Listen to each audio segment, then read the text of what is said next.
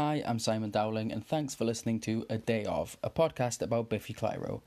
Every episode, I'll be talking about a different Biffy Clyro song, including album tracks, B-sides, covers, and unreleased gems, which is over 200 songs so far, so let's get started.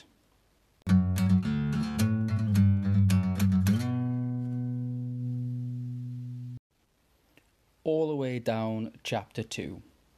This is it.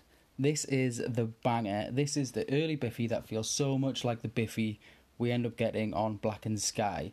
I really, really love this song. As the title suggests, this song is a sequel to All the Way Down Prologue Chapter 1 from The Vertigo of Bliss.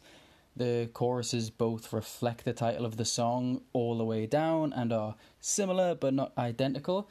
I actually don't know the chronology. I presume this song was written first and then revisited and thrashed out in practice rooms as bands are wont to do for another 5 years until it became Prologue Chapter 1, or maybe they just liked the hook so much that they decided to reuse it and thought, well, we'll just call it Prologue Chapter 1. There are also multiple versions of this song. It appears later as a B-side to Toys, Toys, Toys and Joy Discovery Invention, and to save repetition, I'll cover both versions here. The song opens with just Ben's drums before kicking a classic stabbing drop D riff that kind of emphasises so much of that early Biffy sound. The guitar drops away and the spotlight shines on James. In the Unnamed version, we have like a clean verse, where the later version returns to the opening stabbing riffs for the verses, but the chorus is really where the song opens up, and on both versions, it's got that big open drop D and high vocals. The second verse in the Unnamed version is a bit weirder. It's got an offbeat upstroke. Yes, we're talking like ska style to the clean guitar that frankly I can see why it was dropped for the proper version later on when it was re-recorded. The bridges also differ greatly on both versions. The bridge on the Unnamed version adds this telephone sound to the vocals and just uses a simple variation on the same chords used throughout the song, but the later B-side version has that classic early Biffy style, discordant octaves, varying tempos. It's not really dissimilar to the opening of Liberate the Illiterate. The lyrics differ too. The Unnamed version is weird. It tells the tale of perhaps a haunted book, or is it the Bible? The lyrics are, "It sat beside his bed as near as it can go. He read it every night just before he'd go. Asleep for the night with his dreams it'd fight. God save his soul. His mum would say, 'No, don't be afraid, son. There's no way you'll go.'" It kind of continues this weird tale of this haunted book in the second verse with a mom now reading the book. The reason I think it's some weird haunted book rather than the Bible is the lyrics to the bridge implying the child lost his battle to the book. He never stood a chance when he's caught up in the night. He never thought he'd ever make it out of the light. I can see why it didn't make it through the years and years of rehashing. The B-side version completely abandons that narrative of this spooky book and is not dissimilar to the lyrics in A Name, I guess, in that they're vague. They seem to be about a woman. Don't trust her, she'll break your heart. Would you change? I mean, Would You Change is a lyric that it also appears on Toys, Toys, Toys, to which it was the B-side.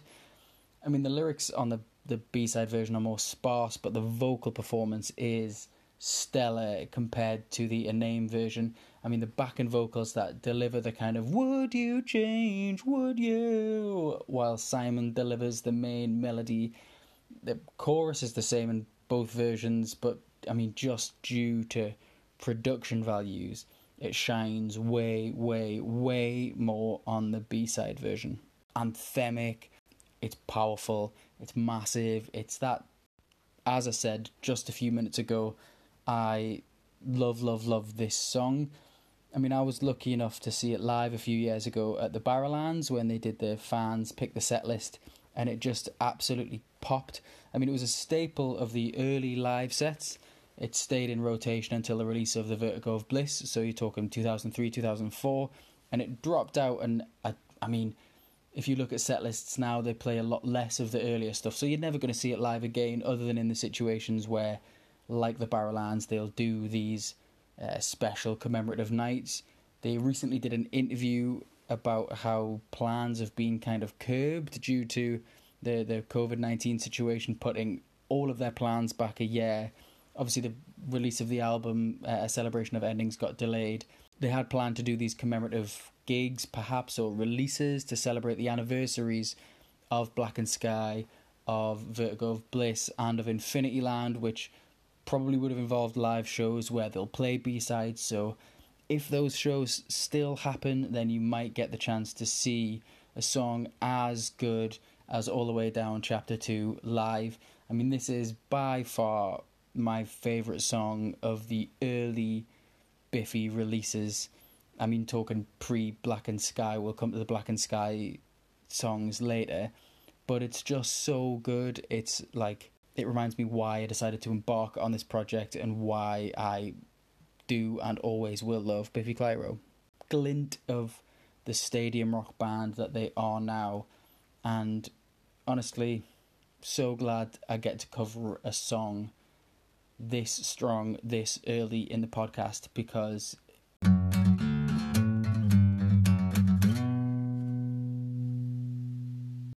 so that's it for All the Way Down Chapter 2.